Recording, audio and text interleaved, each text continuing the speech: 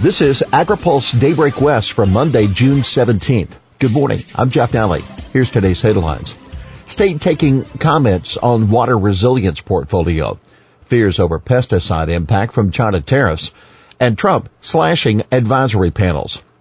Well, the state opens comment period for new water portfolio. California agencies are taking comments through the summer on building out Governor Gavin Newsom's vision for a water resilience portfolio. The first listening session will take place Wednesday in Sacramento. The state is also taking emails. According to the new website, the initiative departs from Governor Brown's 2016 Water Action Plan because it integrates all agencies. Beyond the Department of Water and the water boards, Newsom also has recruited the Department of Food and Agriculture, Cal EPA, and the Natural Resources Agency. In a press release, Food and Ag Secretary Karen Ross called for durable solutions. She said, "We urge those of you who know your regions best to look ahead, think broadly, and consider what it will take to achieve regional resilience by 2050. Next, the agencies are taking an inventory of all water supplies and issues across the state while assessing how prepared California is for the impacts of climate change and the needs of a growing population. The agencies will release a draft of their recommendations this fall and the final by 2020. A growing stack of priorities. Funding a major initiative like this in the next budget cycle will depend on the 2019 fire season. Both the administration and the legislature have made wildfires the top priority, funneling billions into the budget for prevention and suppression while cutting funds for existing climate programs. In the meantime, a wildfire commission created last fall just released a report calling for sweeping changes related to liability laws to avoid bankrupt utilities, while Newsom's task force is also triaging prevention efforts to focus on 35 key regions. With a wet winter, the fire danger is also expected to be above normal this year, and the cost for those disasters will continue to rise. Pesticide makers fight tariffs.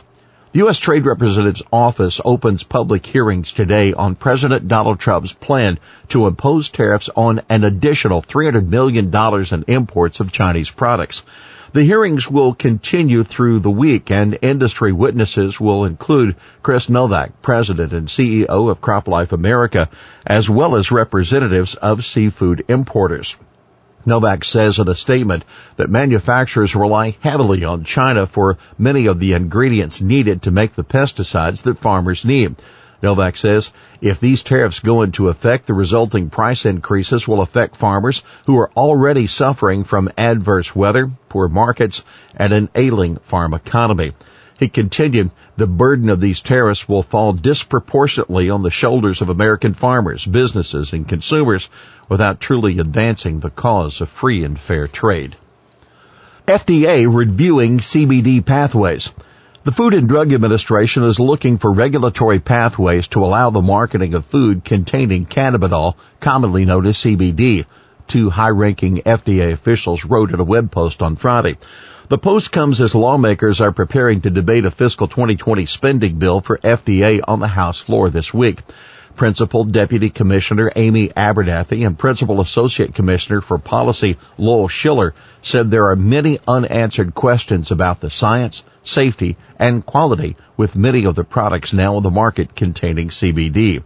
We recognize that there is substantial public interest in marketing and accessing CBD in food, including dietary supplements, they said in their piece.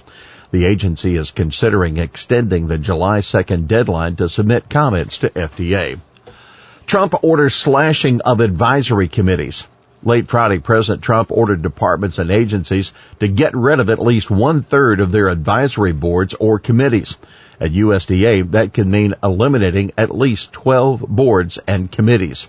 USDA's 35 committees include the National Organic Standards Board, the National Advisory Committee for Microbiological Criteria for Foods, the Dietary Guidelines Advisory Committee, and more obscure panels like the Black Hills National Forest Advisory Board and the Agriculture Technical Advisory Committee for Trade in Grain, Feed, and Oilseeds. Enrollment boost expected as new dairy program launches. Today marks the first big program rollout for the 2018 Farm Bill. Enrollment starts today for the Dairy Margin Coverage Program and will continue through September 20. In an interview with AgriPulse's Ben Newell, Farm Service Agency Administrator Richard Fordyce indicated he expects a significant increase in enrollment over the Margin Protection Program that DMC replaces. About 21,000 of the 41,000 U.S. dairy farms were enrolled in MPP last year. Fordyce thinks many larger producers who didn't sign up for MPP will enroll in DMC.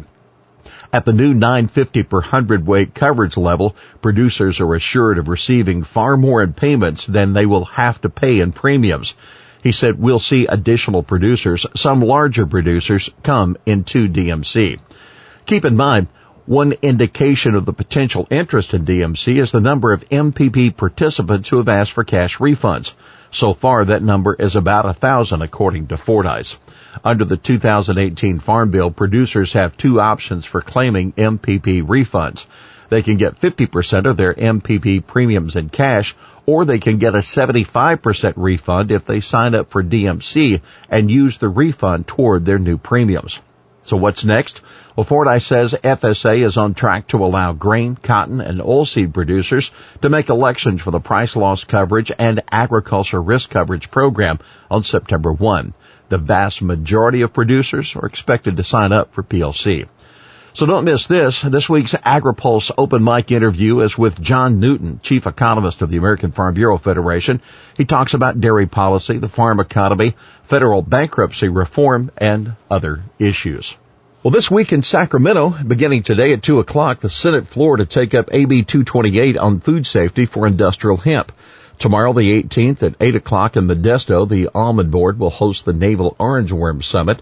At 9 o'clock, Water, Parks, and Wildlife will take up SB 19 on steam gauges, SB 62 on accidental take of endangered species and ag.